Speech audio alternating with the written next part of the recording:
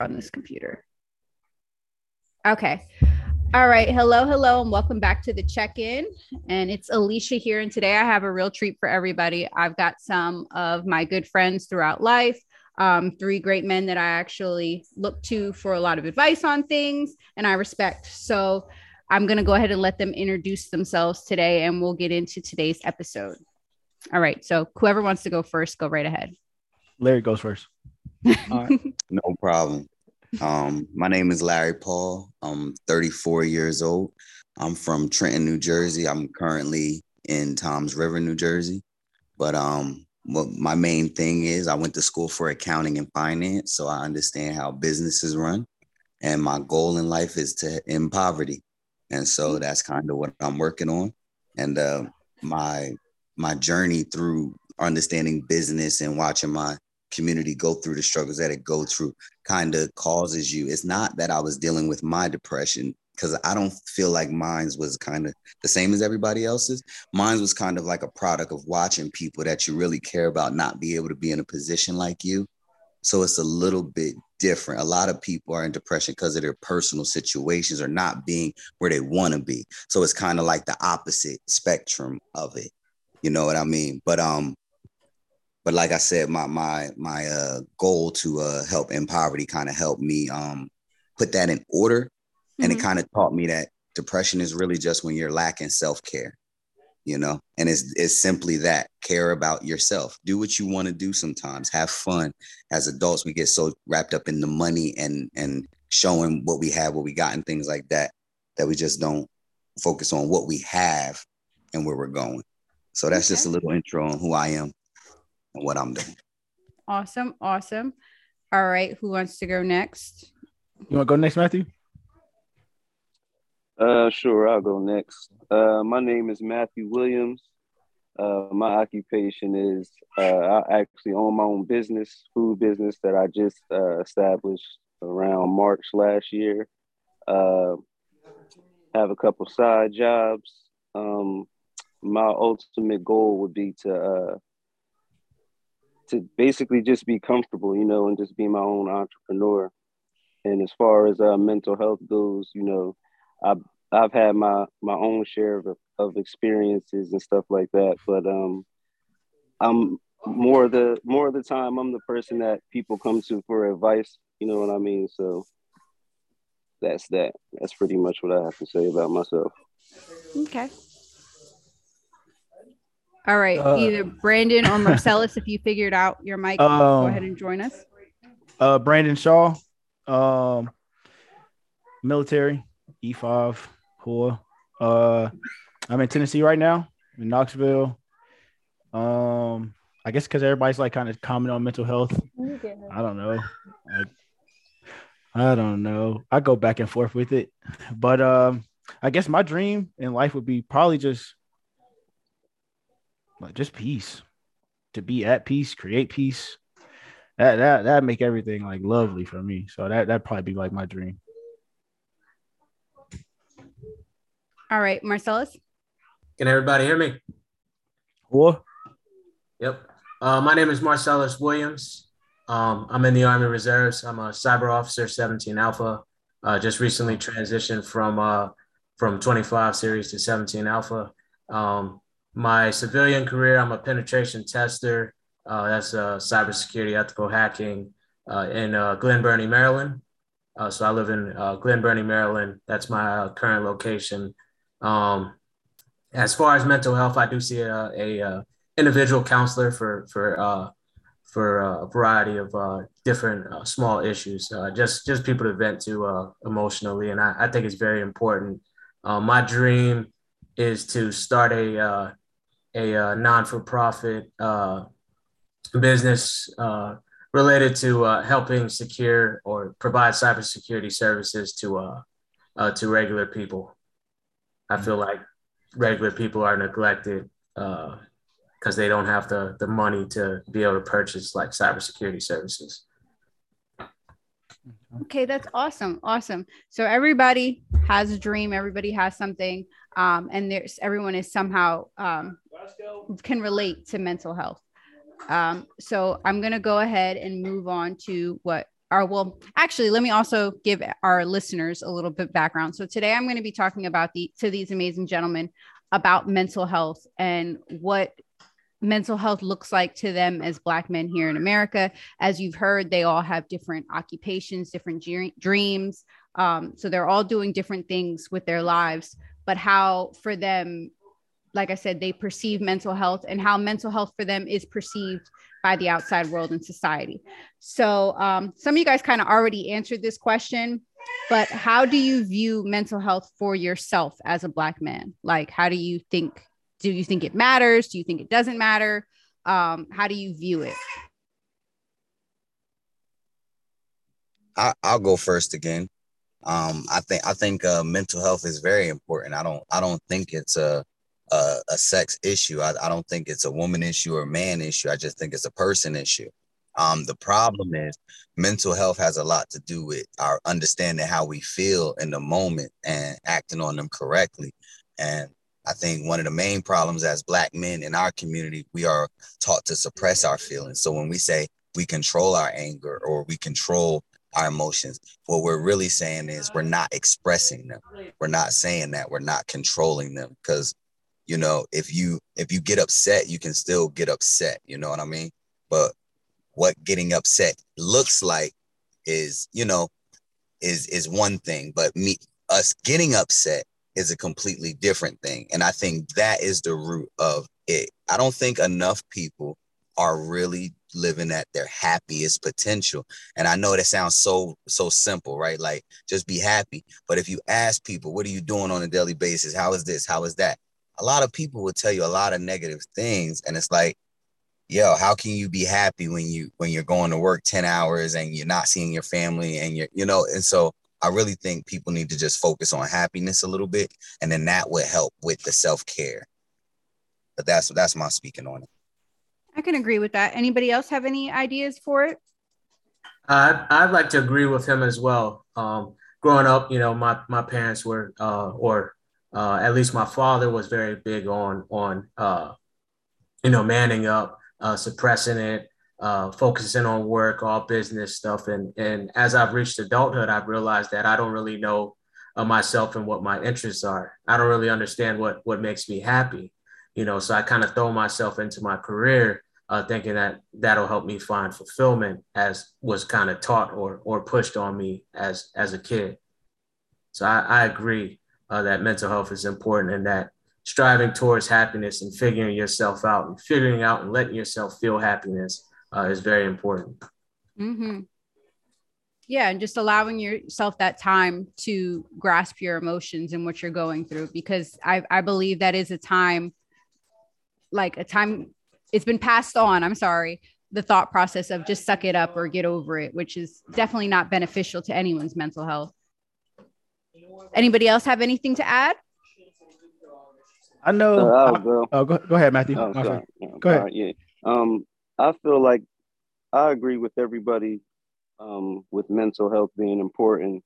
But I also feel like it's been overlooked, or downplayed. Like Larry was saying with the suppression of feelings and all of that. I feel like a lot of men and Black men do that. And I just feel like, but I also feel like it's coming to light. Like it's like a lot of people are showing attention to it now more than ever.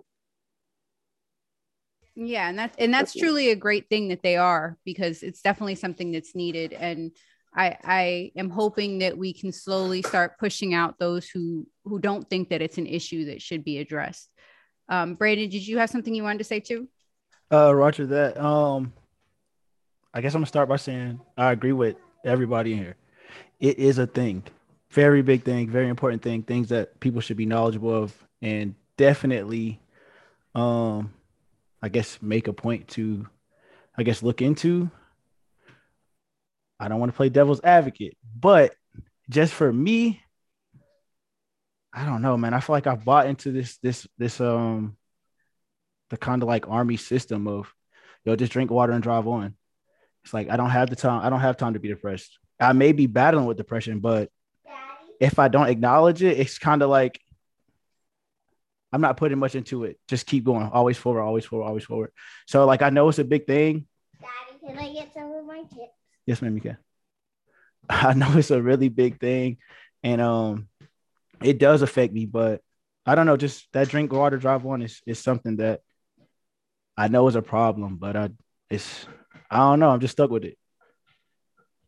Well, I'm not happy that you feel that way, but it does kind of caveat onto my next question, which would be, for you as an individual, do you feel like you take care or monitor your mental health the way you should? So we all agree that it's an issue, but do you think you guys are doing or actively doing things to help protect your mental health, to treat your mental health the same way you would your body? Like, are you doing mental checkups on yourself or with someone or anything like that? Are you checking up on your mental health?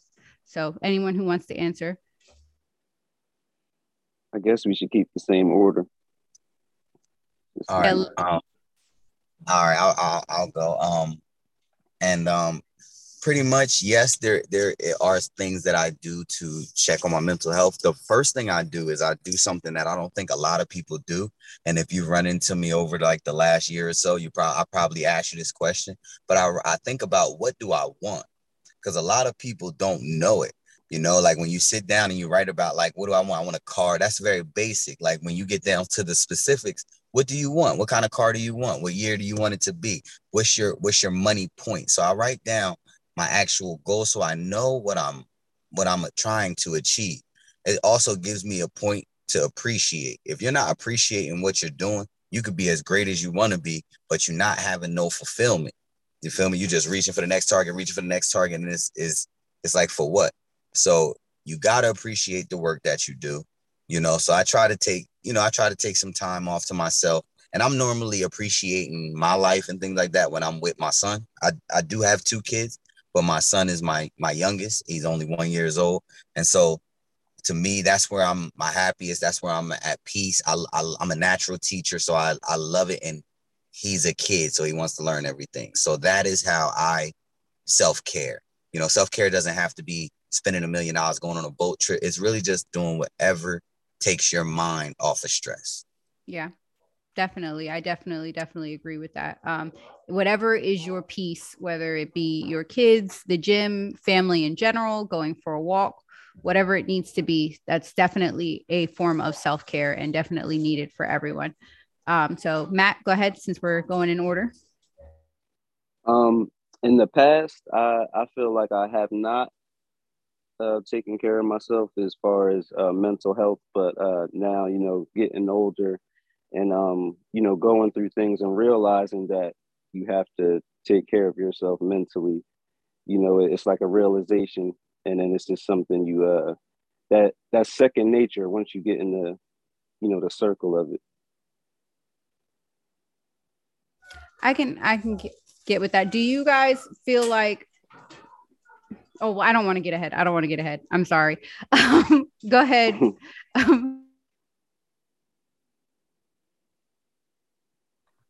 Go ahead. So I feel like I'm doing better with the fact that I'm going to counseling and I'm gaining more insight about my particular issues. I still have an issue like setting healthy boundaries, because usually people kind of tell me their issues and I kind of take on their emotions, and I don't necessarily have time to feel for myself. But I am improving in the fact that I'm starting to figure out what I feel, because I used to get stuck and not understand what I'm feeling and just say I feel bad. Self-care for me has been, I do a lot of volunteer work in Baltimore. Seeing the smiles on people's faces when I help them out, when they see me volunteering, makes me feel good. So that's self-care for me. That's great. And I think that's a huge trait. I mean, it's a trait with everyone, but men and women, but that's a huge thing, is taking on other people's emotions and feeling like you constantly have to help people, and the comparing of like, oh, this person's going through this right now, so I can't be going through anything because I need to help them. Exactly. So it's definitely difficult to get over and get through. Brandon, go ahead. I probably don't prioritize or kind of acknowledge it like I should. I will say that. Um, sometimes, but majority of the time, I kind of just like, put it in your rucksack and then keep trooping. Which is all this stuff sounds probably terrible because I know that it like I'm able to preach this to people, like push positivity and words of encouragement to people, but it's like I don't practice what I preach per se. So I do know that my child, kind of like Larry said, like, man, my daughter is like peace. If I'm with her, it's like everything's better. Now when I'm away from her, what I'm saying, some of the things I try to shove to the side, shove off, they try to creep back in, and then which is not good practice. But I've been getting better. When I was younger, I'm sad, not kind of figuring out why am I sad. So now I guess I try to prioritize that a little bit more, and because that's important, be able to like accurately convey how you feel about something, or why are you upset, or why am I crying at work. So I guess I do a little bit better job at it. I will say that. That's good. And I mean, it's a constant learning. I mean, you'll face moments where you think that you've been doing so well, and like a moment will break through. That happens sometimes, right? We can be as safe as we possibly want to be, and things happen. So even with like your physical health, and that's what I like people to understand, that mental health is still health. It's still just like you going to see your regular doctor. It's the same concept. So you can be as healthy, eat all good foods, go running, exercise, and you can still get sick. It happens. But when you get sick, you got to treat yourself from there. Go ahead, Brandon. I'm sorry. So can I ask you a question? Is it kind of like circumstantial? Like if right now, I know in some places, like right now, I'm actively seeking out therapy, right, to try to resolve some stuff or get help with working on things that are inside my head. So, could it be a problem here because of where I am? And then if I step to, like, let's say another room or another space, could that I'm assuming does depression go away? Just, is it circumstantial, or is it like a thing all the time? So it's my belief, because again, I am not a psychologist. I'm studying, but I am not a psychologist. It's my belief that depression does not have a cure, right? You just learn coping mechanisms. I've had my own struggles with depression, but I don't believe that you ever get over being depressed. You find healthy ways of coping with it and getting through life. So while yes, in one place you could be perfectly fine, and in another you could be upset. At the same time, example for depression for me, I could be in a room full of people that I absolutely love, and there will be a moment where that darkness kind of tries to creep its way in, and maybe me going to a room by myself for a second will help me like get a grip on reality.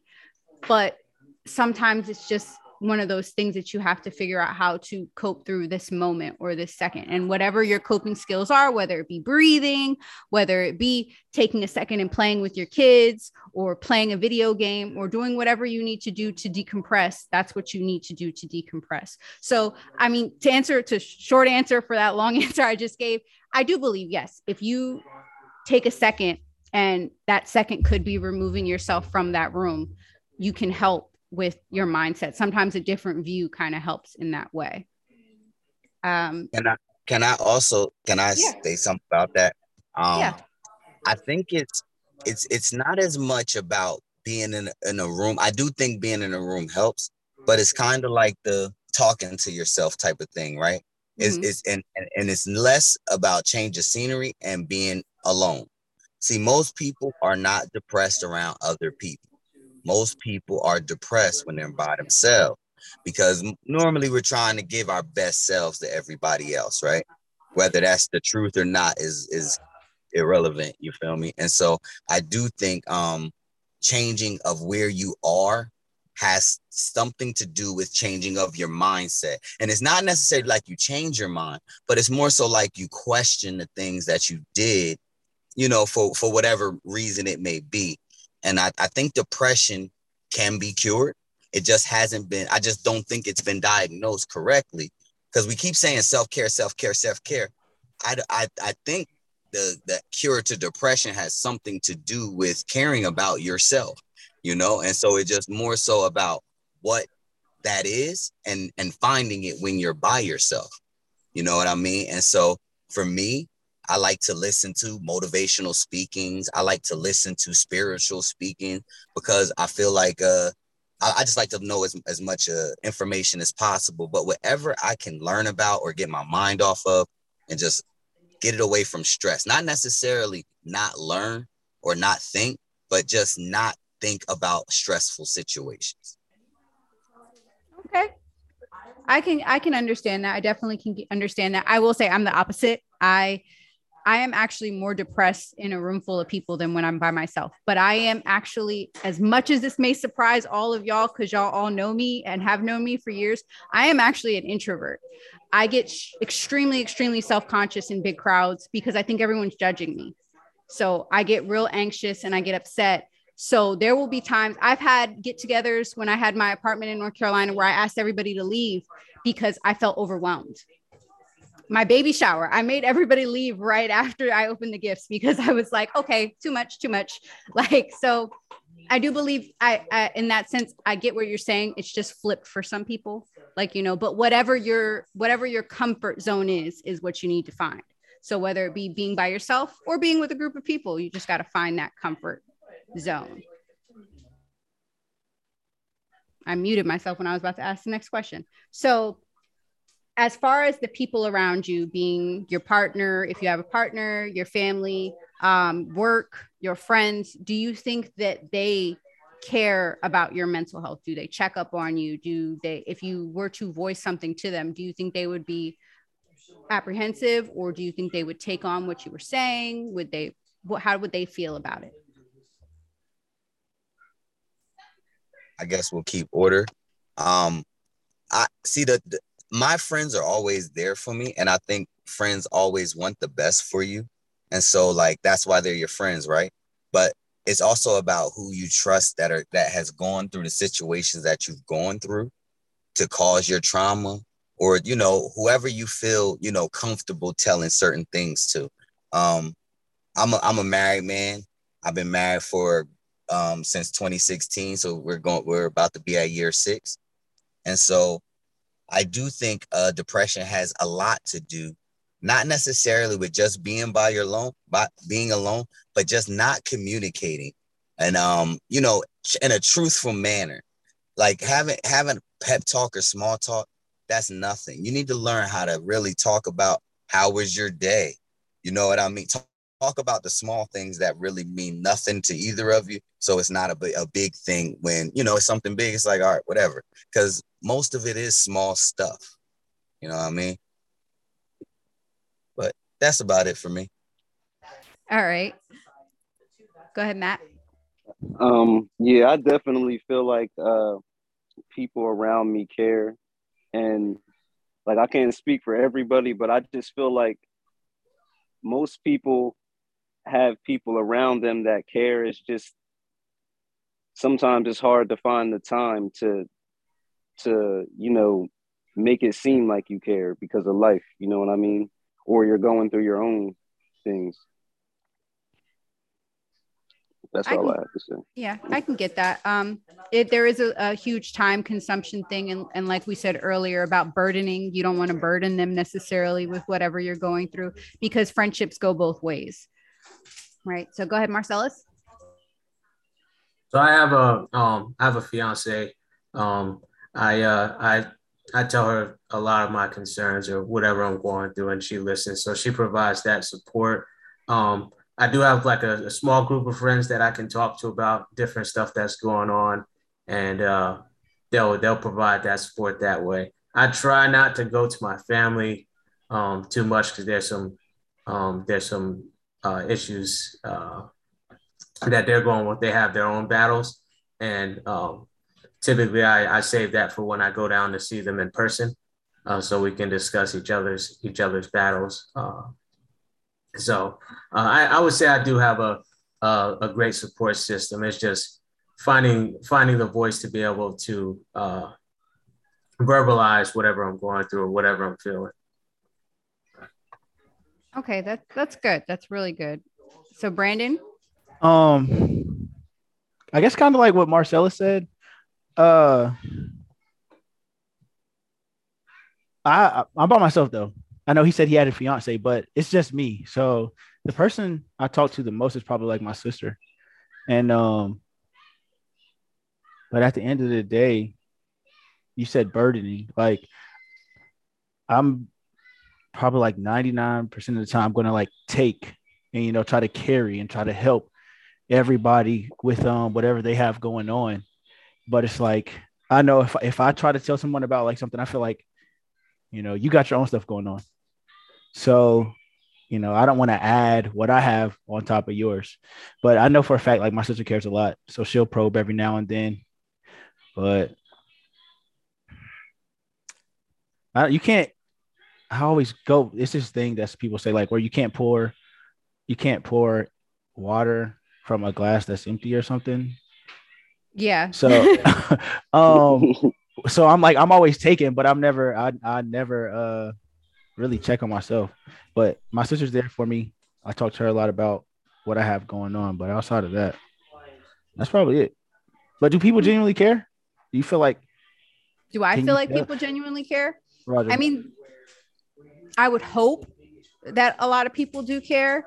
But I mean, I will say you have those who just like with any issue going on in the world, they post about it like, oh, yeah, support mental health or, whatever. And that's fine because no one is obligated to help. But at the same time, you would think that if you care about a person, whatever the relationship may be, a friendship, a relationship, co-workers, even to an extent, you care about the well-being of the people who you or have around you, right? So checking on them in that sort of sense. But I do believe, yes, there probably are limits to how much people care, but it just depends on the person. Can I ask you a question? Mm-hmm. On one of your previous episodes, your mom talked about a I cannot remember like whatever act or like law it was, but it was pretty much like if you know someone or you feel like somebody may be like a threat to themselves or at risk of harming themselves, you can pretty much like take this person to the hospital. They might not want to go, but if you convince them to go, bam, they go. And then based off of the questions they give to someone at the emergency room or whatever. And I'm only saying this because it happened to me, but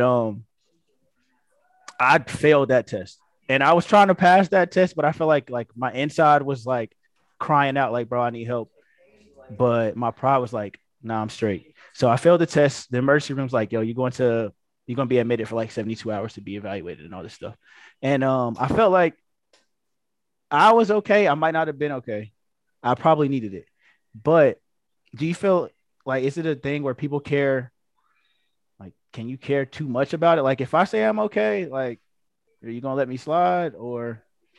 I mean, I can see there is a point, right? So there is that act that usually falls under you have to be able to prove you're a danger to yourself or others when you are over a certain age. When you are a child, yes, your parent can automatically call. If you are deemed incompetent for whatever reason, then someone could call.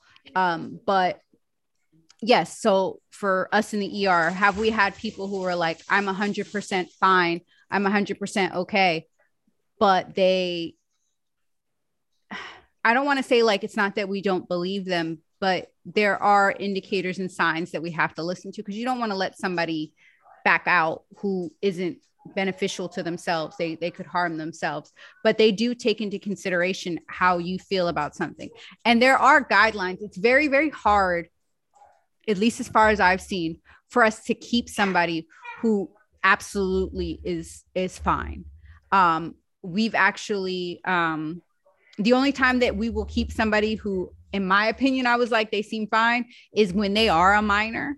And that's because the parent is like, no, like, and they're fighting that aspect of it. We've had kids who, like I said, in my opinion, I thought that they were fine. And I say this wholeheartedly. I don't believe that children with mental health issues belong in the ER, because there's absolutely nothing we can do for them there. But parents still will bring them in because they don't know where else to go sometimes. As far as, go ahead. And as far as like being able to like, outside of being like a medical professional, I'm ACE trained as far as the Army suicide prevention program. So as a regular person, you do want to look for those indicators. If you see those indicators, you may want to probe and be direct about how you ask them if they are a threat to themselves, because asking them directly is not going to make it more likely that they do it. They're not going to go, well, I wasn't thinking about it before, but since now you asked, yeah. Yep. So just to break up that misconception. So you want to be persistent if you recognize someone with harmful indicators, and try and get them somewhere where that person can go, hey, I checked on him. He's fine. Yeah. You want to get that person to someone, some professional that'll be able to make that decision based on their training. Absolutely. I was also ACE qualified. I mean, I'm not in no more, but I was also ACE qualified. So with all of that, now we kind of dive into some bigger questions, and I'm going to mix them up a little bit. So as far as society goes, do you feel like, you as a man, you as a Black man, do you believe that society takes your mental health seriously? I know we've said that there's been progression, but do you think that it actually takes it seriously? And I'm so sorry, my daughter is acting wild in the background. That's okay. I actually wanted to answer this because Brandon said something earlier. I honestly could not care any less if the world cares about my mental health or not, because it's my mental health. Like, do you understand that? So like, it's not to say like I want them to not care about my mental health, but whether they care about it or not, I feel like it's my job and my control to take care of it. You know what I mean? And so I would love it to have support. As people, we love to have support in the things that we do. But as a man, I just feel like I'm going to do what I have to do for me and my family and what's best for us no matter what. And my mental health is part of that. You know what I mean? And so that's just how I feel about it. It's not, you know, it's kind of how I feel about racism. Like, you can be racist if you'd like. I just don't think it benefits you how it used to. And so it doesn't really affect me how it used to. I don't know. I haven't worked for racist white people who won't listen to me. I've always had managers who show me respect as long as I shown them respect. I've always had friends who show me respect as long as I shown them respect. So a lot of this has to do with, like, you know, your upbringing, your raising and things like that. And then some of that stuff will carry on. But it's also like, you know what's right, do what's right, and then don't focus on when other people doing what's wrong. You know what I mean? Because like, I don't prefer to complain about it. We are all good at seeing the problems. Let's focus on the solution. I can understand that. Do you believe that though, because those are your experiences, that other people don't experience different though? Absolutely. But that's why I come on to Zooms. That's why I'm helping with a YouTube channel, because what I've learned is that everybody who's ever been on earth has had a completely different experience. It's not like somebody has had an experience like mine. I can almost guarantee you nobody has. And so, you know, it's that I don't want you to have my experience. I mean, when I'm rapping and I'm listening to Jay-Z, I am not trying to spend his money. I want to make my own. And I think of myself when I'm rapping his words. He wasn't wrong when he said that. And so that's how I feel about it. Okay. All right. Brandon, you have raised your hand. Go ahead. Hey, I just wanted to ask Larry, just as a, because you're a married man, says you got 2 kids. You know what I'm saying? I'm not married. I aspire to be married one day. So you a goat, man. I'm trying to get like you. I don't know if you ever seen Naruto, but so Naruto, right? He aspires to be the Hokage, right? The head of the family, right? The head of the village, the leader of the hidden leaf. And he says, this is how I view like a husband role, right? Like he said, the Hokage is the one that walks in front of everybody else, right? And he bears like the burden of everything, so the people behind him don't have to, deal with that stuff. So as a dad, as a husband, as like a leader, as the head of a house, like Larry, do you feel like, man, you're enduring, man, you carrying, you know what I'm saying? Do you have that time to be like, hey, look, I hear your question, and I'm gonna tell you the honest truth, right? And I think Alicia's gonna like this. Yo, bro, lean on a strong woman, bro. Like I got like, yo, my best friends is females. Yo, anybody that know me know I grew up with best friends as females. And yo, believe it or not, they were just my friends. You feel me? Like they were just giving me advice, telling me on how I was doing it. You feel me? And then I treat everybody with respect first. Growing up in Trenton, I grew up with the mean mug first. I grew up, with tunnel vision. Don't talk to them if they don't look at you, if they don't talk first. But then I kind of switched that up. And things have been working a little bit better for me. And then, it's cool to be the boss and do your own thing, yo. But I promise y'all, females like to be included. You feel me? And so that's my trick, bro. If you get married, lean on your wife, yo. They love 50-50, bro. For real. That's a real thing. They love it, yo. I knew Brandon was going to find a way to ask that question. He's very stuck on that thought process. I can't help it. That's it, man. And no, what it sounds like is Brandon just, I feel like everybody wants to be married. When I was a kid, I wanted to be a husband. I didn't know what it meant or what it was going to be like, but I wanted the experience, right? Because it meant that I was going to be a female that I loved, and that whole concept. I feel like everybody wants to see what that's like. And then I think depression has something to do with loneliness. You know what I mean? Like as people, we are meant to co-create, which means not by ourselves. You feel me? We meant to be with other people. So if you have a girlfriend, or even let's say let's say you love the ladies and you got a bunch of girlfriends, right? When you get by yourself, the thoughts that you have is what contributes to your depression, right? Right. Am I doing the right thing? Should I marry one? Should I leave them all? And then you go on out there with a straight face like everything is good. Everything is not good, bro. You gotta make a decision, man. You gotta figure out what you want to do. But I'm sorry, Alicia. I'm talking too much. You're good, Larry. You're good. No, like I said, I'm open to you guys taking the conversation wherever you want to take it. Cause like I said,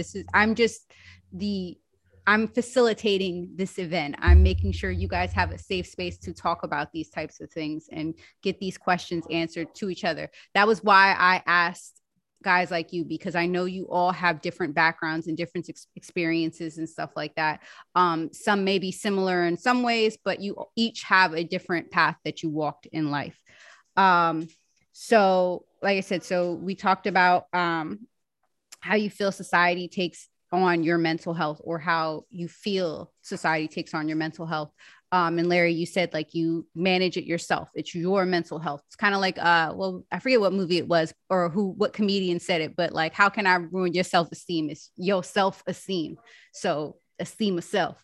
I can agree with that. I think I more so think about, I do hate, like I said, like you said, in a perfect world, I do hate that it is thought about that men should just bury how they feel about things. Part of the reason why I am so focused in on men's mental health is because I do believe that there is something to say about a man leading.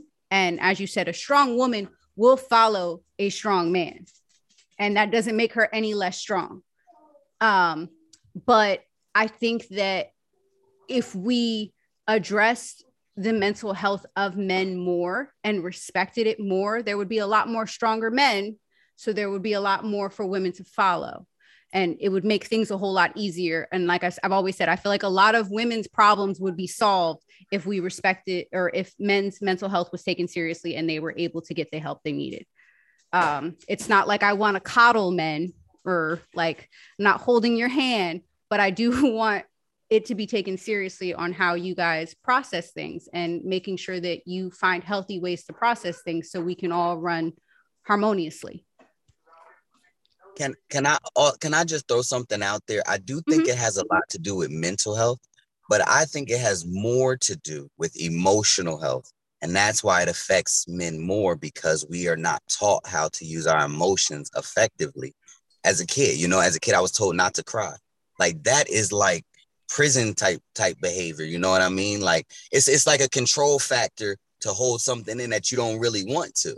You know what I mean? Like, there's a reason why we cry. So I don't know why, it was ever taught to hold it in, but it's things like that.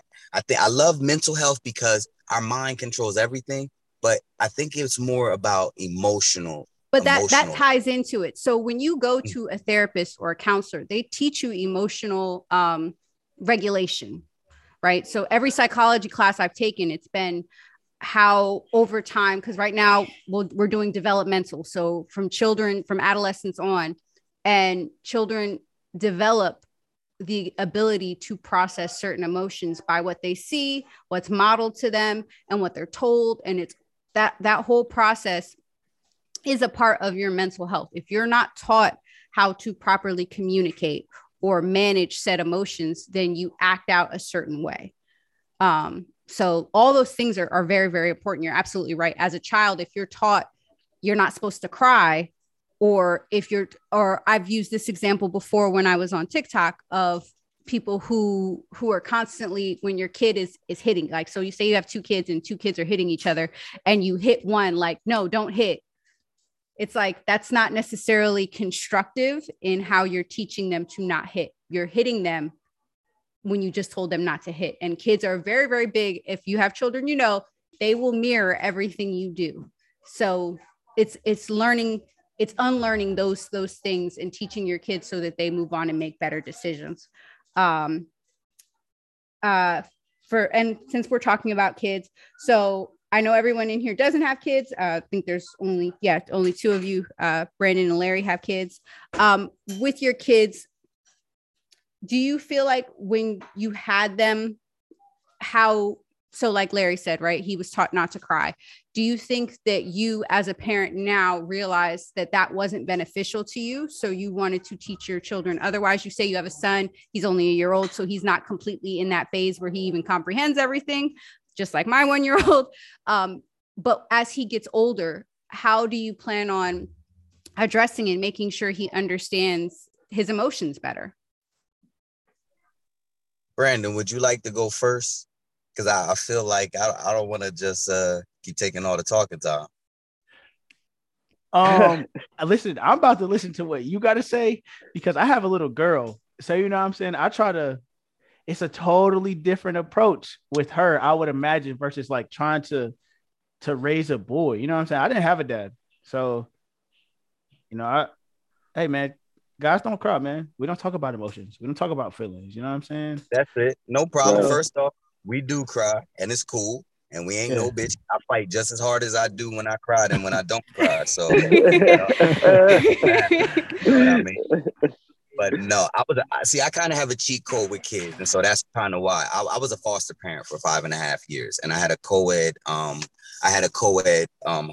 And so I got some experience dealing with boy settings and teenage girl settings. So I done seen it all. But what I think the most is kids listen to their friends.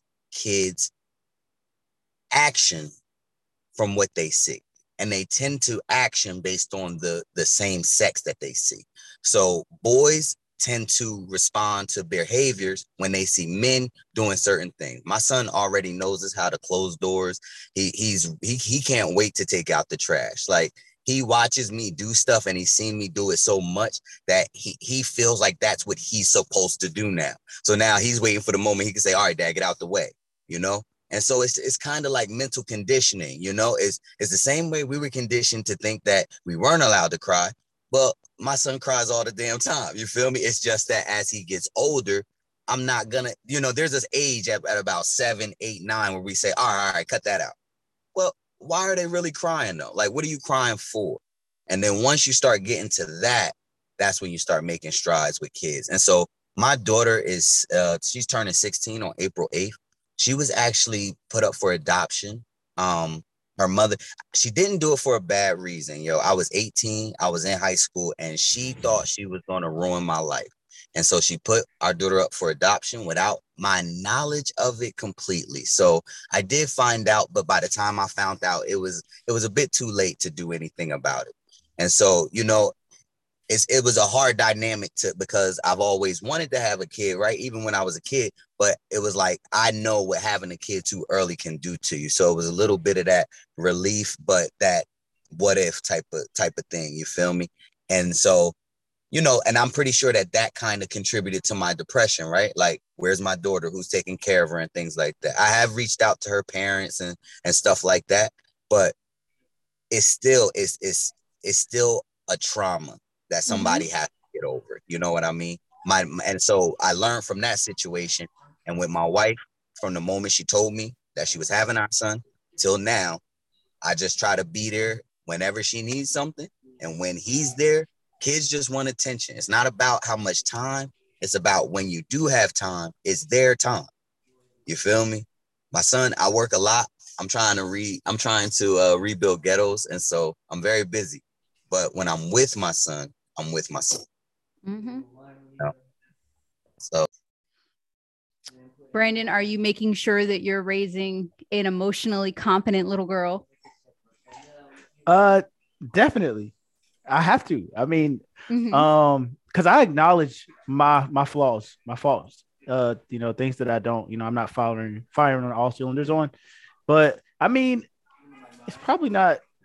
She's a girl, right? So I want her to be, you know, like emotionally stable and, you know, competent and able to, you know what I'm saying? If you're crying, what's wrong with you? You know, calm down, take a deep breath, tell me what's going on. So like hearing Larry talk about it, because I'm like, dang, how would I raise a boy the same way? Is I would think so. I would hope so. But I don't know. I think so. Let me see. Nope. We're not raised to look at women and men the same. I can tell you right now, you don't. Females have less control. They get less trust, and it's something you got to learn. They necessarily shouldn't, and that tends to cause some of the other issues and things like that. But if I was a dad, I would probably be a dad like some of the dads that I grew up with in my neighborhood. Like, my kids better be in the house at a certain time. Facts.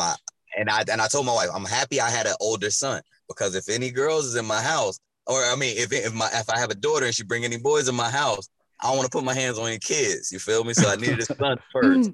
You feel me? But it's really just all about respect, man. I was a kid. I understand kids want to have fun, but we need to make sure that they're having safe, healthy fun. You know what I mean? I think you wouldn't raise them the same, bro. That was the main point. Yeah. So Marcellus and Matt, do you feel like when you have children, do you think that you're going to model what you had as guidance for emotion control and mental health and all that, or do you think you want to go a different route with it? I think I want to go a different route. Oh, go ahead. Yeah, I'm with you on that one. I'm glad you agree. So, and with that, like, because I mean, we all are all somewhat around the similar age range and all that, and I'm assuming, I mean, for me, some of you guys have met my mom before, some of you haven't, and everyone who's met my mom always thinks that she's like awesome. She's all right.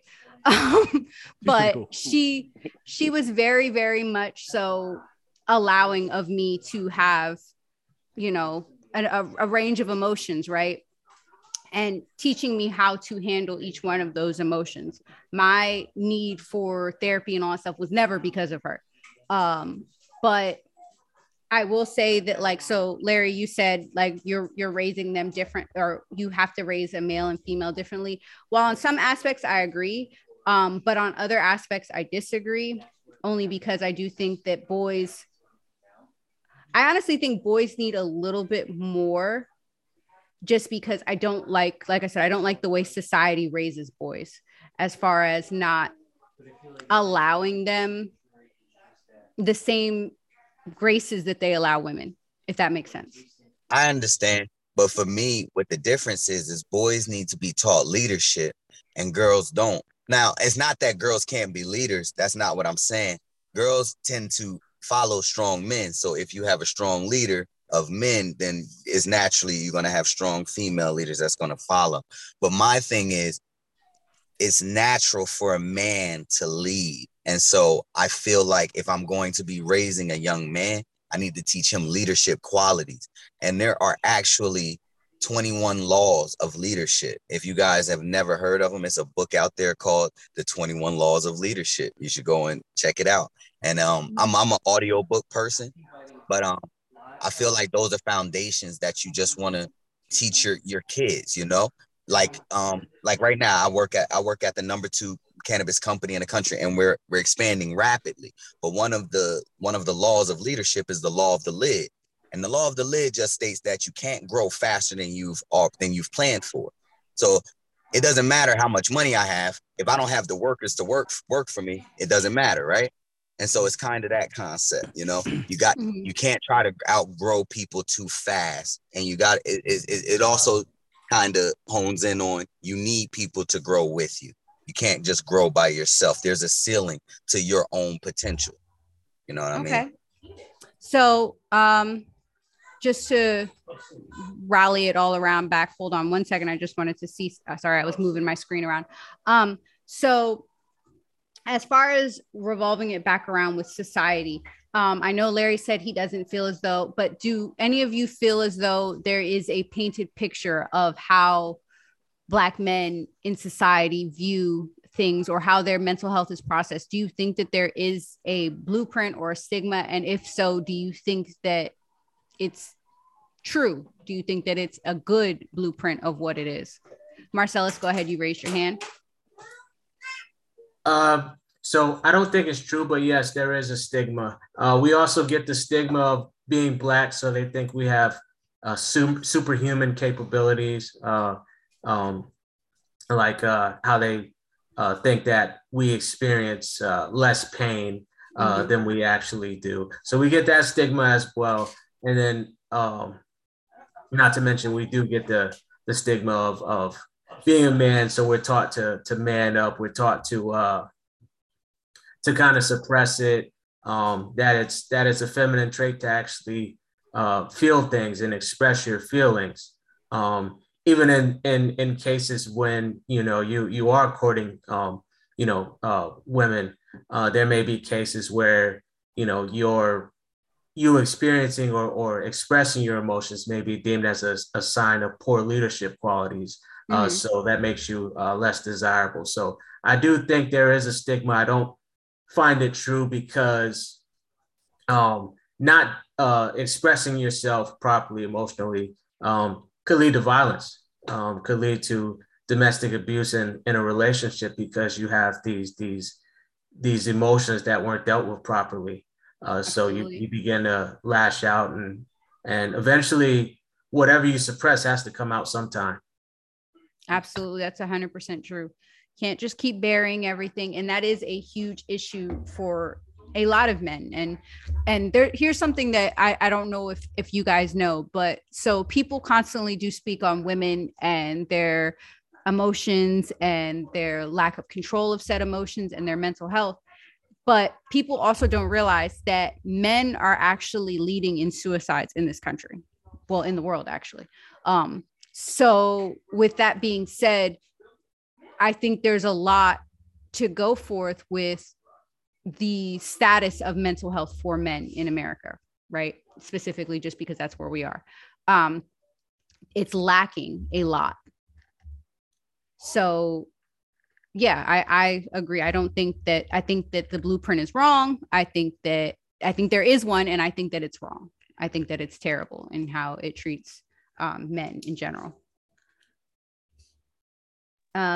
So if you could have any changes, like what would you want them to see as far as a representation of men or Black men in general, as far as how they regulate their emotions, how they just go about their day-to-day life and handle things? How would you want them to be presented? Honestly, just tell the truth. If you gotta cry, cry. If something is funny, laugh. If it makes you upset, don't laugh. Like, emotions aren't that difficult, man. It's just when you get to the extremes, right? I've seen people get too excited and get hit by cars after they won stuff. I've seen people get so low that, you know, it's the opposite. You know, they don't come out the house and then you get bad news about what they've done to themselves. So I think it's about having a healthy balance, and then just like, it sounds so simple, but care about yourself, man. Self-care, man. Healthy balance. And healthy balance is morally do what is right, but also do what you want to do sometimes. Like, you know, and I'm not trying to tell anybody do anything inappropriate or anything like that. I'm really just saying, like, you know, if you like to do something that your significant other doesn't like to do, don't not do it. Just go and do it without them. You know what I mean? Hit your homie up and be like, yo, let's go to this because my wife ain't coming. And you can still have a good time and do that. And then, you know, go home and you with your wife. So for me, I definitely think it is an issue, but I don't think it's as hard as possible. Matt is somebody who works with my charity. So I talk with Matt daily, and I grow because of it. But part of that is just having people that you can honestly talk to, that you don't feel like I'm going to judge you, or, you know, and for some people that's a therapist, but I prefer not to pay mine. And so, I mean, hey, whatever, like I said, whatever gets your moments, you don't have to pay hundreds of dollars to go talk to somebody in a room. Absolutely not. I've even said to people before, it can be as small as going to your barber. Like, whoever is your person is your person. And you could have multiple persons for whatever situations. Right. So, I will. Okay. So speaking on, relationships. So, Brandon, you can use previous ones, because I know you're saying that you're single right now. So in your relationships that you guys are in right now, do you feel as though the person that you're with, do they take your mental health seriously? I know Larry, obviously, he said he's got a strong woman that he can lean on. So I'm sure she definitely respects your mental health and making sure you get in your space and all that stuff in. Marcellus, does your fiance, you said you talked to her. She's good with that? Yeah, so she actually is a counselor. She's in the profession. She'll listen to what I have to say, and if there's a specific issue that she can't really resolve, she'll even set up the appointments for me to talk to somebody. Sounds like a strong woman. Yep. Brandon or Matt? I'm sorry. Can you ask that question again? Yeah, sure. Do you feel as though like you and your partner are on the same wavelength as far as like your mental health, and both of you guys are like, yeah, like that's important. What's important to you is what's important to me as far as that's concerned. Oh yeah. In my relationship, mental health is definitely big. So it's something that we definitely have to focus on for us to for it to even be a successful relationship. You know what I mean? So it's definitely important. Yeah, that's Brandon. Any previous relationships that you can contest to, or where it didn't, you know? Hey man, growth is amazing. You know, it's beautiful. I mean, you don't, if you don't, that's fine. And I don't want you to have to bash anybody. Like I said, we are not a bashing area. No, I'm not going to bash anybody. I don't know. Like I will say this. I wasn't operating efficiently, you know, effectively. Okay. So it might be I'm concerned about your mental health, but I might not voice mine. Okay. So I don't know if it's like this, like savior complex, or like I'm a people pleaser type of thing, but I'm more concerned about you, you know, and how you're feeling and stuff like that. So if you're good, I'm good. I'm nonchalant about a lot of things. And that's probably like some type of coping mechanism or like some character flaw that might be in there somewhere. I haven't dug deep enough to see it, but man, I'll make your mental health a priority, but mine more so just kind of, I'll be all right. Okay. I mean, I would hope, like, do you think that you would be willing to try that in future relationships though? Being able to. For sure. Listen, I'm gonna sing like a canary now. just because it's like women care, you know. Some women don't care. You find the right one, you find that strong woman. She hey man, what you got going on up there? You're not talking much, you're not moving the same. You ain't played the game in a couple of days. You know, she's gonna start picking up on the things that you know you typically do that you're not doing. So then she might start inquiring. So man, I aspire to find that strong black woman that, you know what I'm saying, her mental health is important to me, just like mine is important to her. And we looking. Okay. All right. So I'm gonna switch it. Sorry, go ahead. can I'm sorry, I Larry. just jump in really quick? Ahead. I think that Brandon just said one of the biggest issues that I believe we have in mental health, and this has nothing to do with what race you are or anything.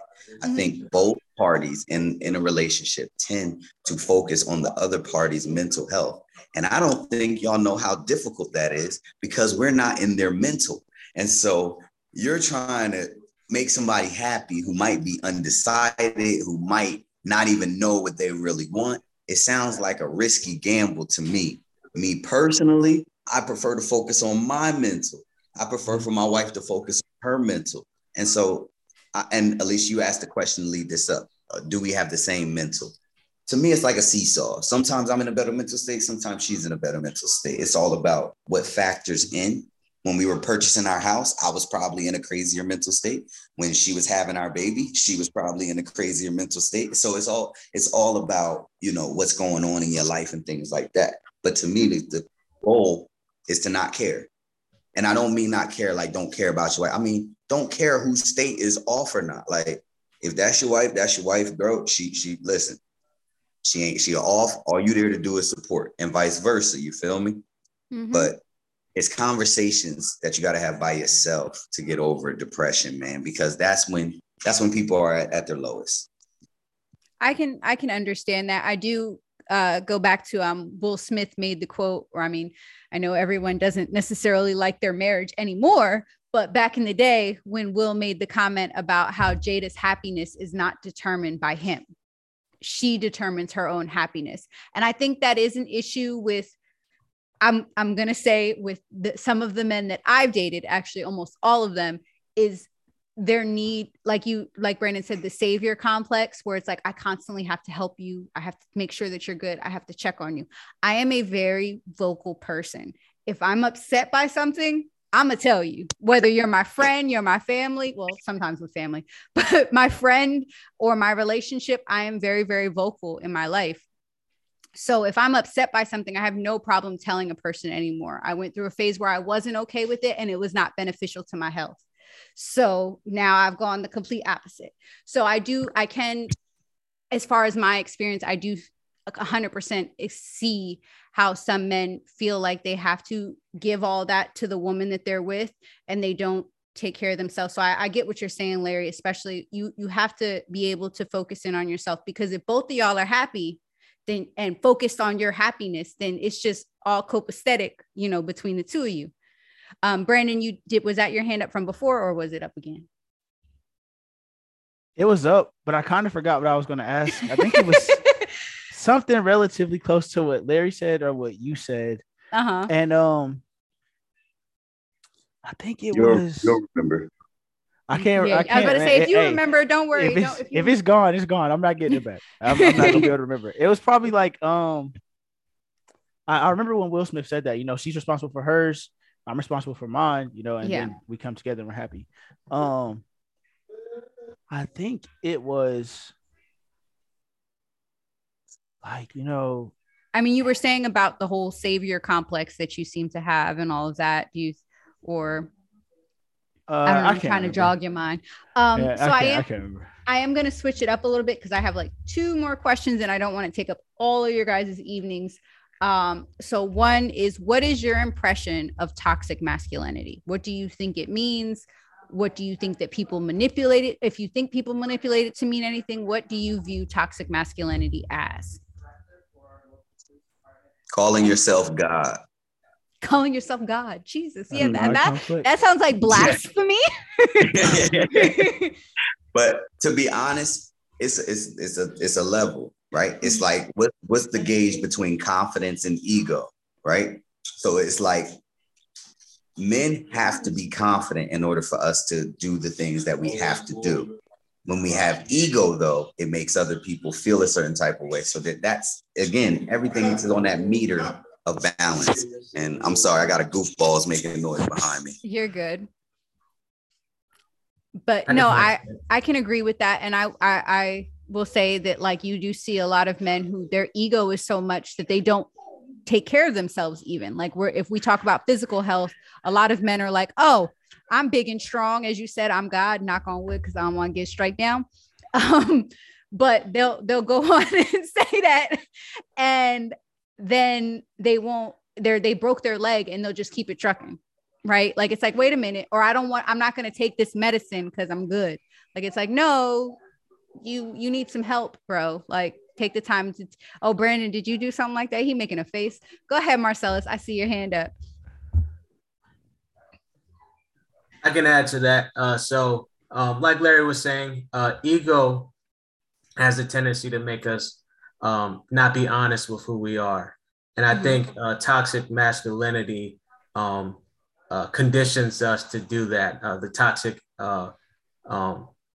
I guess, assumptions or stereotypes of what a man should be is passed on to us. And our ego prevents us from being honest with who we are. Like, for example, if you want to pick up a flower and smell roses and things like that, you know, society may not find that masculine, but you don't have to go along with society as long as you're secure in yourself and who you are, and you're honest with who you are.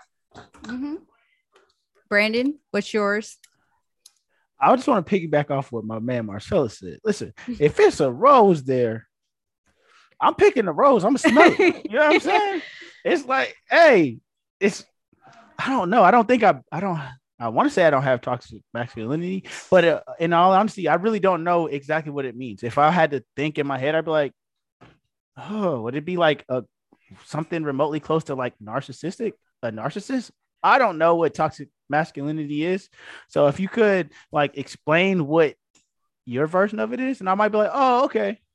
I mean, my version of toxic masculinity comes more so down to how people would push masculinity onto others. So my idea of masculinity is, as Larry has said over and over again, as far as what a man should be is a leader, right?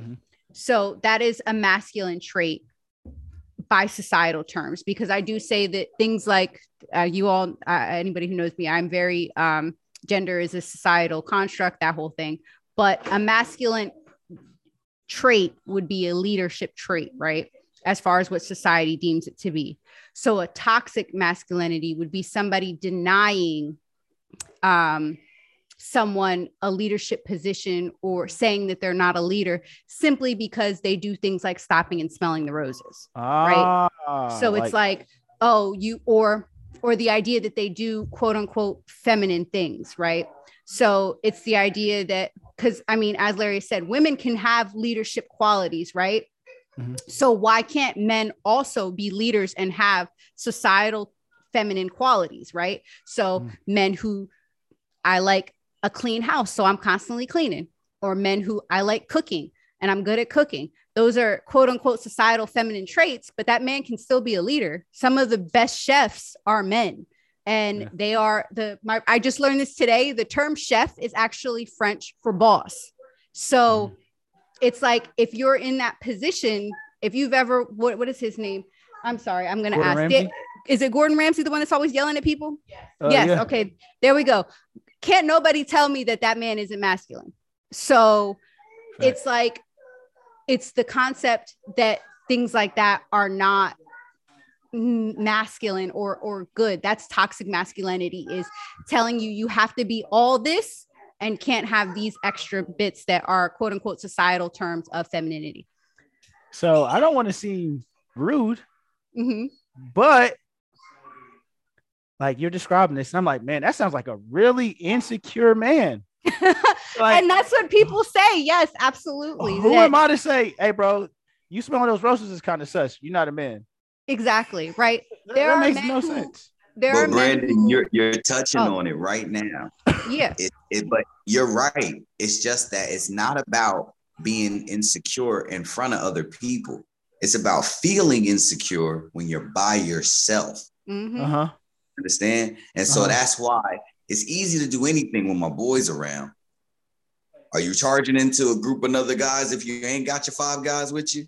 You know what I mean? And so, but it's toxic masculinity making me do bad math where I'm like, man, it's one.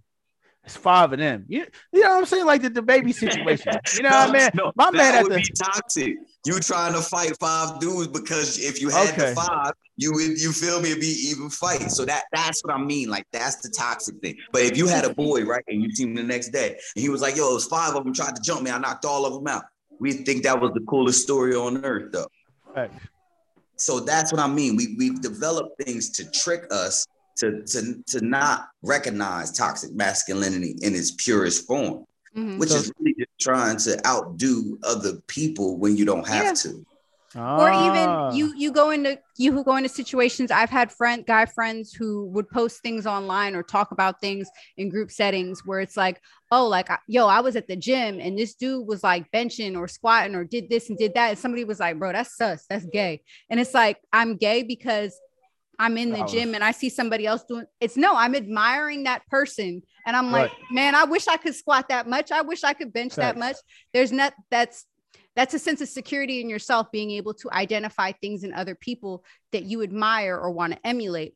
I had the conversation with a guy before because someone I follow had posted and he was saying how honestly for him, he doesn't understand, like he is not actively seeking it. He is a heterosexual man, but he had a gay man hit on him on social media. And he was like, hey, thanks, bro, but not interested, but thanks, bro. And he made the video saying, he was like, dude, I know I'm hot because I got girls and dudes checking for me. And somebody commented and was like, dude, you're sus. You're sus. And he's like, no, I don't want dude. He was like, I'm just saying, like, I could steal your mom and your dad if I really wanted to. I don't want to, but I could. And it's just understanding, like, he was so secure in his sexuality that he didn't see an issue with that, but other people did. And it's like you said, it's an insecurity that pushes the toxic masculinity narrative. So I do notice, though, that toxic masculinity, and this is going to caveat into my next question, that it can breed unhealthy tendencies. So an example would be my question to you guys. What would you tell either your younger self or a young Black man who wonders whether it's okay to seek help with dealing with their mental health or their physical health, just their health in general? The first thing I do is ask them how their day is going, because for the most part, most people don't be asked about them. You feel me? Like when you get people to focus on themselves, that's when self-growth happens. You know what I mean? And so the easiest beginning way that I use to start that is asking people about them. But how's your day? What you get into? Where you work at? What you got going on? What you doing in your community? And like when you get people talking about themselves, it's also a trick because most people don't think negative of themselves. So they're going to start saying all the good stuff, right? They're going to start saying everything that they do, everything that they're impressive, that they're good at. You know what I mean?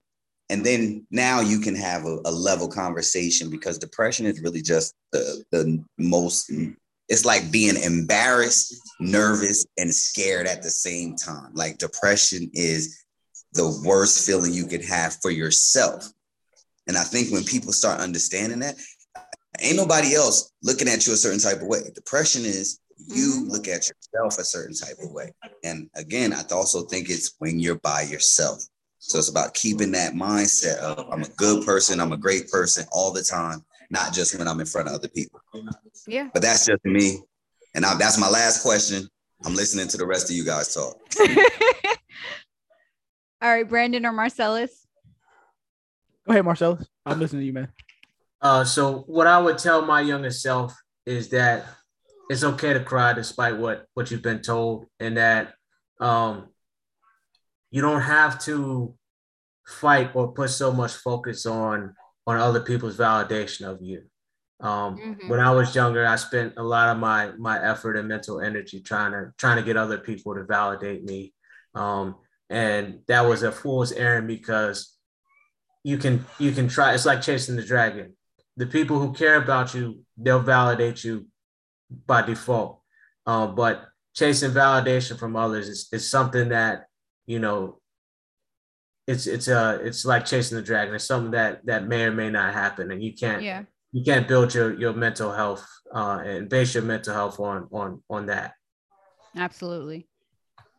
And it is, and it leads to the question of like, why do we seek validation from these people? Because 9 times out of 10, they're not even people that deserve our wanting of validation, if that makes sense. Because those who give it, or those who, like you said, give it without right, already care about us anyway. So those should be the only people that we're honestly concerned about as far as that goes. Go ahead, Brandon. Man, I'm listening to Larry and Marcellus talk, right?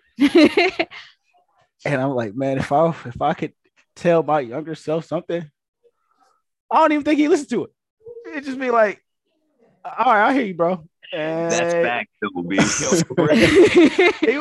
I know he wouldn't listen. He was like, yeah, I hear you, bro. And then keep trooping. I would just be like, man. I will say though, I don't think it was probably like a time frame where I was like doing a lot of stuff I shouldn't have been doing. I don't know if I was seeking validation from others. I was probably just being a knucklehead, but I was always kind of just me. You know, if I was weird, I was weird. You know, if I wasn't popular, if I was popular, it didn't really matter. But I don't think I would be receptive to it. Not at all. And man, those high school, those younger days, man, I was in it. Like, I'm not gonna cry. You know, I'm not gonna tell you whatever, man. I'm just broken, man. Hurt people. And that's I don't know, man. I've grown up. Do you think that there's a reason why you wouldn't have been receptive though? Like, if we could trace it back to the stem of the issue, what do you think it would have been? That negative masculinity of I got it. And it's just wrong. And I'm wrong as hell. Are you wrong as hell back then, man? Also understand, and I will say this, that toxic masculinity isn't something that only men can put out there into the universe. Because I was going to bring that up. Yes, women definitely can push that narrative. And sometimes it's even worse when it comes from women, because that I will say is a person that you guys seek validation from. This break. Oh, snap, my bad. You're fine. Oh, Marcellus, man, what you got, man? Would you have listened to you? Like, would younger you have listened to you now? Probably not. Younger me younger me was focused on what other people thought, and if people thought the wrong things, younger me would go beat them up. Oh. Yeah, okay. I was a fighter. Back in high school, middle school, if like I was always seeking that validation, and if the validation didn't come, or there was some form of embarrassment or something of that nature, I fought, and it was wrong, and it was something I had to develop out of. So younger me might have been rebellious to whatever I had. Man, that was a great question. That's an honest way of. I'm glad that you guys could be honest about that. Saying that you're younger, you wouldn't necessarily be apprehensive to what be able to take in what you were telling them. I do think that's still an ongoing thing. So it's something that I believe that we, as a society and as parents and as, or uncles or whomever you are to someone, that starting from the bottom and teaching them, I mean, and even me as a girl, trust me, my aunt and my mom used to tell me things and I was like, yeah, sure, sis, like whatever you say. So it's not just a male trait as far as that's concerned, but there is a lot to say for learning from people who are either in the position that you want to be in, or people who have made mistakes that you don't want to make. Mm-hmm. So there is something to say for that, but it's just figuring out how we can better approach the youth. If I was going to give a recommendation to approaching the youth, I would tell you that the youth like to hear your words, but they really don't care about them. The youth are a show and prove movement. So you're better off going and doing some work, and then they may not say what you want them to say in the moment, but they understand what's going on. Sometimes adults want to control kids and want them to prove that they're right, that they are good, and they understand. But Man, I'm gonna be honest with you. I was a bad kid. Eventually, I got it. But I feel like sometimes we put too much pressure on our kids to be good people. And it's like, bro, we grow up into adults. We still good people, man. Like, even if we made bad mistakes. So for my question, I'm not necessarily speaking on like behavior wise. I more so mean like, so when you have a young person who's just like, they are upset about something, but they just don't want to deal with it, or they keep pushing it off to the side, right? So example, for me, when I was younger, I would bottle up a lot of things. And there were women in my life who tried to help me not do so. There were some that told me to continue to bottle it up, but there were women in my life who were trying to help me with better managing my emotions. And I'm sure for boys, there probably is even lesser of a pool of people trying to come and help younger men get a better hold of their emotions, and understanding that it's okay to either, you know, like we said, go to a barber or go to a specific friend or go to a counselor, whatever you need to help with whatever. It's getting past that stigma, because I mean, I don't know necessarily about the civilian world too much, but I mean, Brandon and Marcellus can contest to this. In the military, it's basically like, no, you don't go to behavioral health. And if you do, everyone's looking at you crazy. So in the civilian world, I often wonder if we're like, because yeah, you get people who laugh like, oh, high schools are having safe spaces now. Why do a high school student need a safe space? But at the end of the day, like, they're still human beings, and they still are exposed to the same things we're exposed to as adults. So you have children who are seeing, because I need mental health days. After, when we were going through 2019, 2018, 2020, 2021, and you're constantly seeing people of color being gunned down on the news, I needed a mental health day after that. So it's like, and these teenagers are seeing the same thing. And they have, and in my opinion, they do. Well, not in my opinion, it's been scientifically shown through psychology that they do have a lesser ability than we do to have control over their emotions, because it's still developing. So, oh yeah, go ahead. I would imagine, you know, as a woman, as a young female,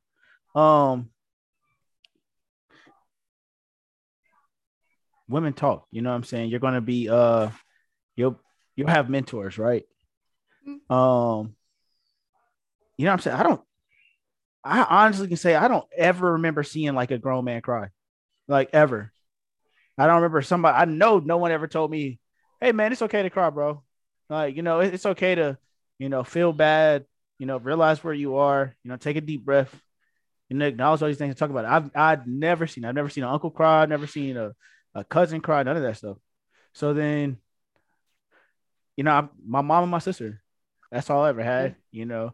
So I don't know, man. It's like, I never did it because I never seen it. No one ever said like, yo, bro, like Larry said, okay, you got $1 million. That's cool. You got $1 million. Like, I'm happy for you. Tell me how you got that $1 million. You know what I mean? Like, show me how you went from here to here. And then that's going to resonate with me as an adolescent. Yeah. I didn't see nobody cry. So if I never seen a cry, what am I going to think? Hey, it's okay to do it. I don't even know how to cry. I might ugly cry. That's it. My answer to that is, number one, I have female mentors. And like, this is something I don't think a lot of men even think about, bro. Like, yo, we can learn a lot of stuff about ourselves from females, right? Like, our emotions are not different. We just feel them at different times. So if you listen to females who specialize in emotions or things like that, or even if you want to go the spiritual route and start focusing on people who talk about vibrations, I think it's all going to bring you into the same space of kind of like trying to understand your emotions and like what you're receiving and how you even got there. So like for me, I don't really try to I'm not trying to brag or anything. I'm just speaking from my experience. But I don't really get mad that much anymore. Like, and I don't think most people have a bad, like, I don't know anybody's life, but I feel like life isn't that bad. It's just, it could be a bit better. And so that is like my thing. You know what I mean? Like, bro, Brandon, Bro, I grew up with cousins that got money, and I'm just like everybody else who was on the cusp of making a lot of money but didn't have a teacher. And then I just got a little bit of confidence, and I talked to an investor, and he told me some of the stuff about what they look for in the top. And so it got me a little bit more comfortable asking people, how did you do that? Instead of waiting for them to tell me, how did you do that?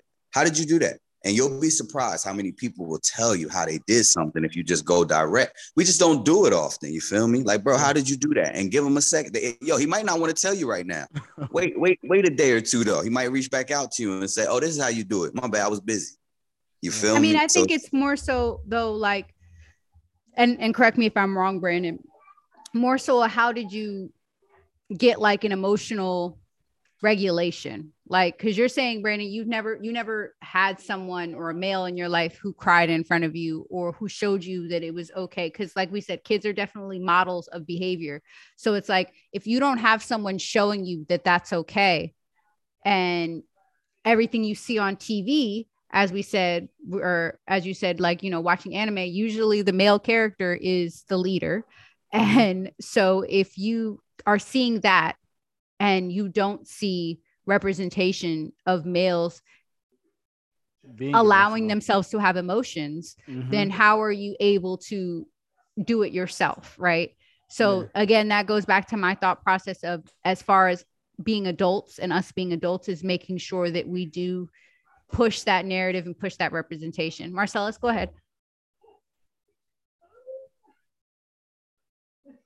So for me, because I was in a situation where I didn't see men cry, I didn't see men express emotions and things like that. What ended up happening was I had the realization that I was becoming or going down a path that I didn't want to go down. So that kind of made me start to do research and get into mental health and figure out how to feel emotions. So back in 2015, I was robbed at gunpoint.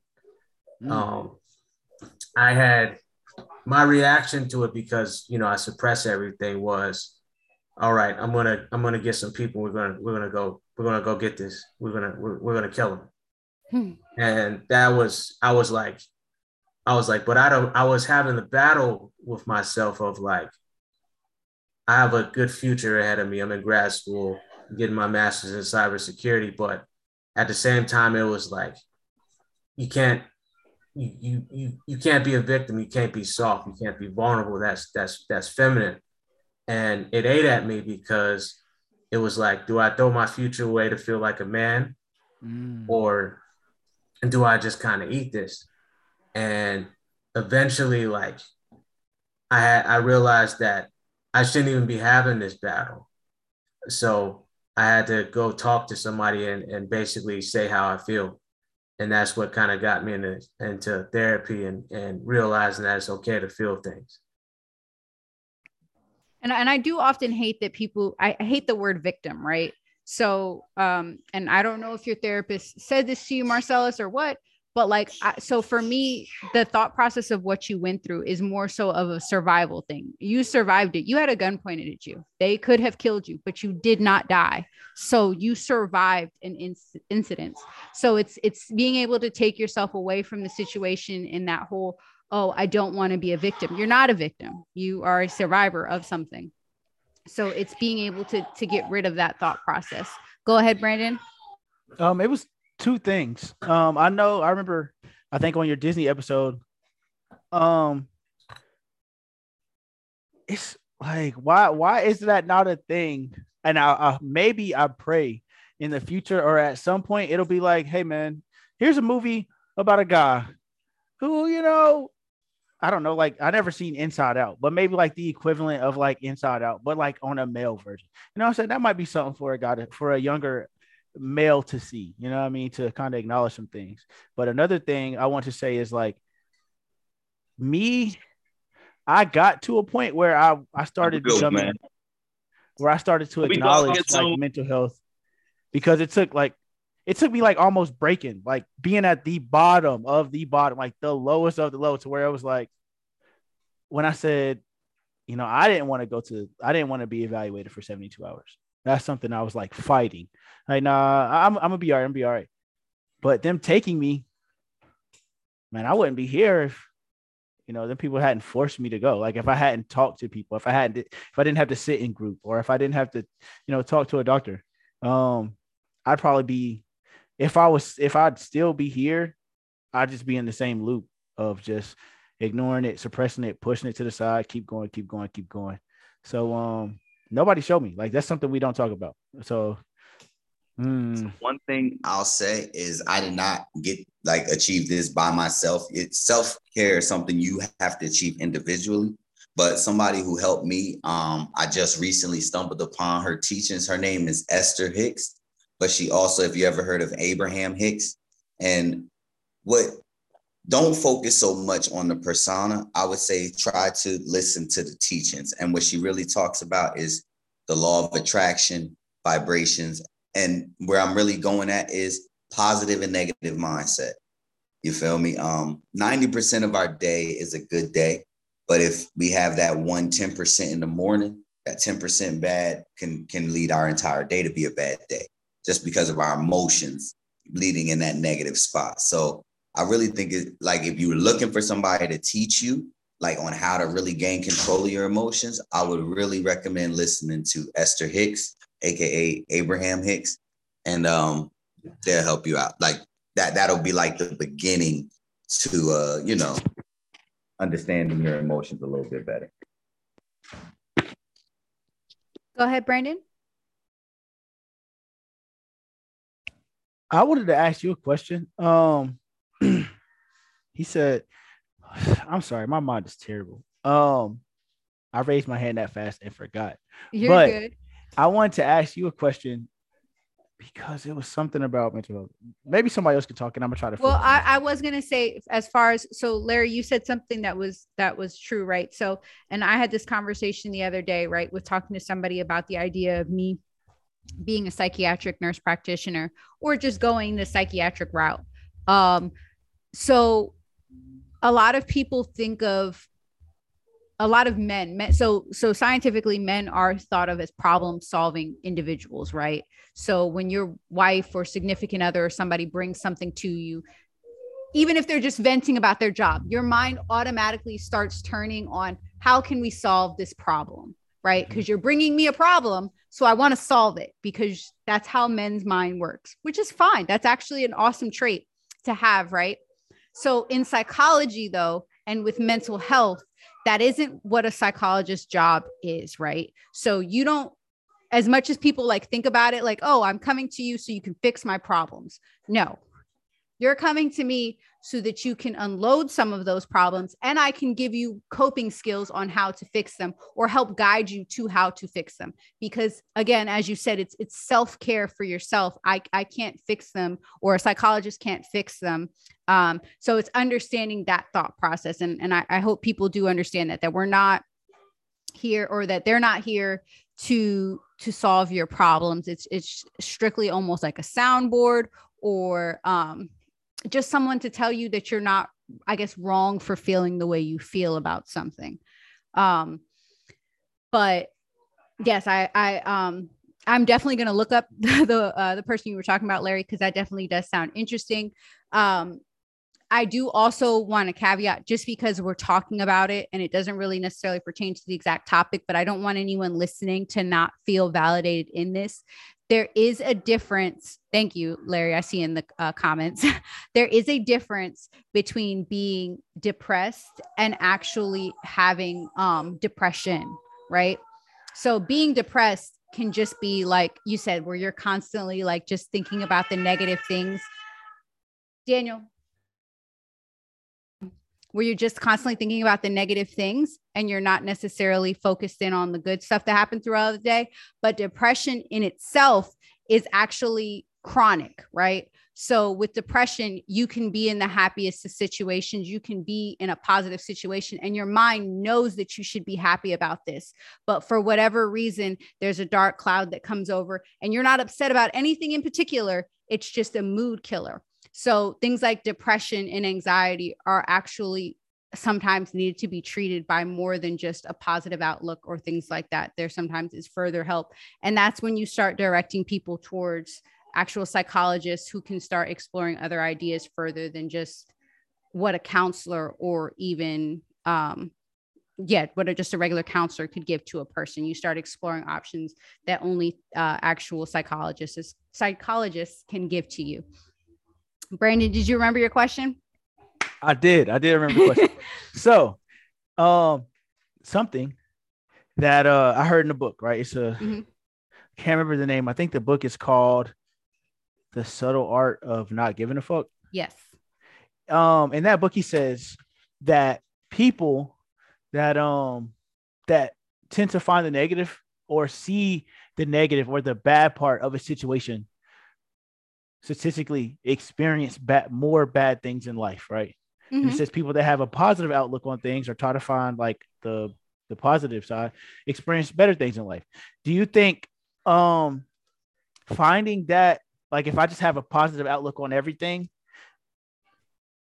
can I use that to combat depression or like mental health issues? Or so you can combat feeling depressed with those methods? Absolutely. But again, depression is more of usually depression is more of a chemical thing in your brain, actual depression, but feeling depressed, absolutely. Those are great coping skills to battle feeling depressed. And yes, having a positive outlook on life helps you not fall into feeling depressed. I mean, if like, I'm trying to think of an example for myself, but if you're constantly surrounding yourself with good energy or not allowing yourself to fall into arguments, I mean, that's a great book. It's an absolutely great book. But again, like I said earlier, there are things when you start, sorry, she's playing with her uncle and she wants to be loud. So when you start trailing onto the idea of actual clinical issues, then you start needing a little bit more than just self-help sometimes. And that's perfectly fine when people need a little bit more than just self-care. That happens sometimes. And it's perfectly fine, which is why I am a huge advocate. It's my belief that I think that absolutely everybody, la-di-da-di, everybody should see a therapist at least once in their life, or a counselor, not necessarily a full-blown therapist, but a counselor of some kind one time in their life, just to talk to them and to get things off their chest. I had a sergeant major. Actually, I think he was actually, he was either a sergeant major or was he the colonel? I don't remember. But I think he was sergeant major, actually. I had a sergeant major in group that he used to go to behavioral health all the time. And he got that from, I think it was like the sergeant major of the Army or whatever. But this sergeant major told us that he would go to behavioral health all the time. And when he would go, all he would do was talk about fishing with his counselor, with his behavioral health counselor. I go in there and tell him about the fish I caught last weekend. And it was like, why the hell are you like wasting their time? He's like, no, I'm going there so the guys know that it's okay to go to behavioral health. If they see me going there, and he was decked out like Larry, I don't know if you know, but like chest candy for days. He's had all the awards, all the certs, and he just wanted to make sure it was known, like, hey, everyone needs a moment to talk to somebody who's not biased, who's not going to judge you. Like, because as much as, yes, as a woman, whoever my partner is, I want them to be able to come to me. As a daughter to my mom, I want my mom to know she could always come to me. My friends, I want them to know they can always come to me. There still should be someone that you talk to who's completely unbiased to the situation, because no matter what, there's always there's a little bit of caring that kind of clouts our judgment when we are people who care about someone else. So there is that little thin line that we can't cross, but we still do cross because we care about this person. Brandon, go ahead. Your hand's up. I just wanted to ask Marcellus a question. Man, as somebody in the Army, right? Everybody, like you and AK know, these PHAs be asking some questions, right? And this assessment of this, like a list of 100 questions, it seems like that they ask you, and it's like, listen, man, I'm just gonna be honest. This last time was like the first time I probably had like a serious conversation about the answers that I wanted to give. I didn't give honest answers. I'm not gonna lie to you, But I acknowledge the fact, like, listen, you know, out of the last 30 days, it's been tough some days, you know, and because in my mind, I'm like, if I say yes to this, how is it going to affect me down the road? If I put this on paper and then you put this in the system, is it going to stop me from deploying? Is it going to stop me from going this career path? And I know you spoke about it and you said your fiance is like, that is a beautiful, safe place right there for your best friend, your partner, to be that person for you. But like, how do you feel like it affects you on the military side? So I'll give you so I actually did answer honestly on one of the PHAs that I was upset. I was having some financial issues, as well as like some other related issues. So I answered. They actually put me with a military counselor, and they informed, like, they told my leadership. So like they kind of at one point took it like easy on me as far as like not necessarily responsibilities, but they kind of took a step back to make sure I was okay, at least at one point. Then like later on, once they like, because I kind of suppressed it because the leadership was new. So I was like, yeah, I feel all right. I was having a temporary issue. And then you know, it's like a toxic leadership thing, just kind of laid into me. So it kind of made it hard for me in that particular situation. But that's one toxic leadership example. But in most cases, they'll hook you up with a counselor, someone you can talk to. And if you have trust with your leadership, they'll work with you. They just want to know if you're okay, even if it's a small issue. So they'll try and work with you and have a good relationship with you to help you get through it. I'll also say, Brandon, I don't know if you were aware, but so when I got back from deployment, I had miscarried when I was deployed, and when I got back, I had to take the post-deployment PHA, and I failed miserably because I didn't care. I answered honestly, and I was like, I don't care what y'all do to me. Like that was my whole thought process. But my provider, he brought me into the room and he said, look, I'm not going to submit this because I know what you went through. And he was like, what we're going to do is you're going to volunteer for behavioral health, because if we submit this, then you have to go to behavioral health. Like it's not a volunteer thing. If you volunteer, it does not follow you the same way. They don't have to ask any questions and they don't have to have access to your record the same way. So it is a much easier route if you volunteer. And you know my career. I went to group like after that. I went to group. I was working with SF guys. I got all sorts of clearances and it never affected my career in that way. I was able to progress to staff sergeant. And before I got out last year, I had an SLC date. So like it never stopped my progression as far as that's concerned because I volunteered and took it upon myself to get help. Now, is the Army's behavioral health program the greatest? Absolutely not. But if you're looking for help and you're afraid of which way it might go, I would absolutely get behind volunteering rather than letting it get to a point where you're voluntold, because that's never good. Roger that. Yeah, because they were like, when I say everything, I mean like they were about to send me to ASAP. Because I was like, yeah, I'm drinking all the damn time. What's up? Like, I did not care. But yeah, so volunteering is definitely a more easier route. It's less painful for your career as far as that's concerned. But I will say, guys, so we are going on 2 hours. So I will say I will have many more of these and you guys are more than welcome. But I am going to go ahead and cut it here. But thank you all for coming in and joining me, and like and share this when I post it. Watch that. But love you guys, and I hope you guys have a great rest of your evening. Love you too, AK. Y'all be safe, man. It was nice talking to y'all. Hey, y'all too, man. Talking to y'all. Brandon and Marcellus, if y'all want to get in contact, talk anything, just ask Alicia for my info. Make the group chat. Yo, just make the message. Y'all. Yeah. All right. I have to go on right. today, boy. Bye. Yes, ma'am.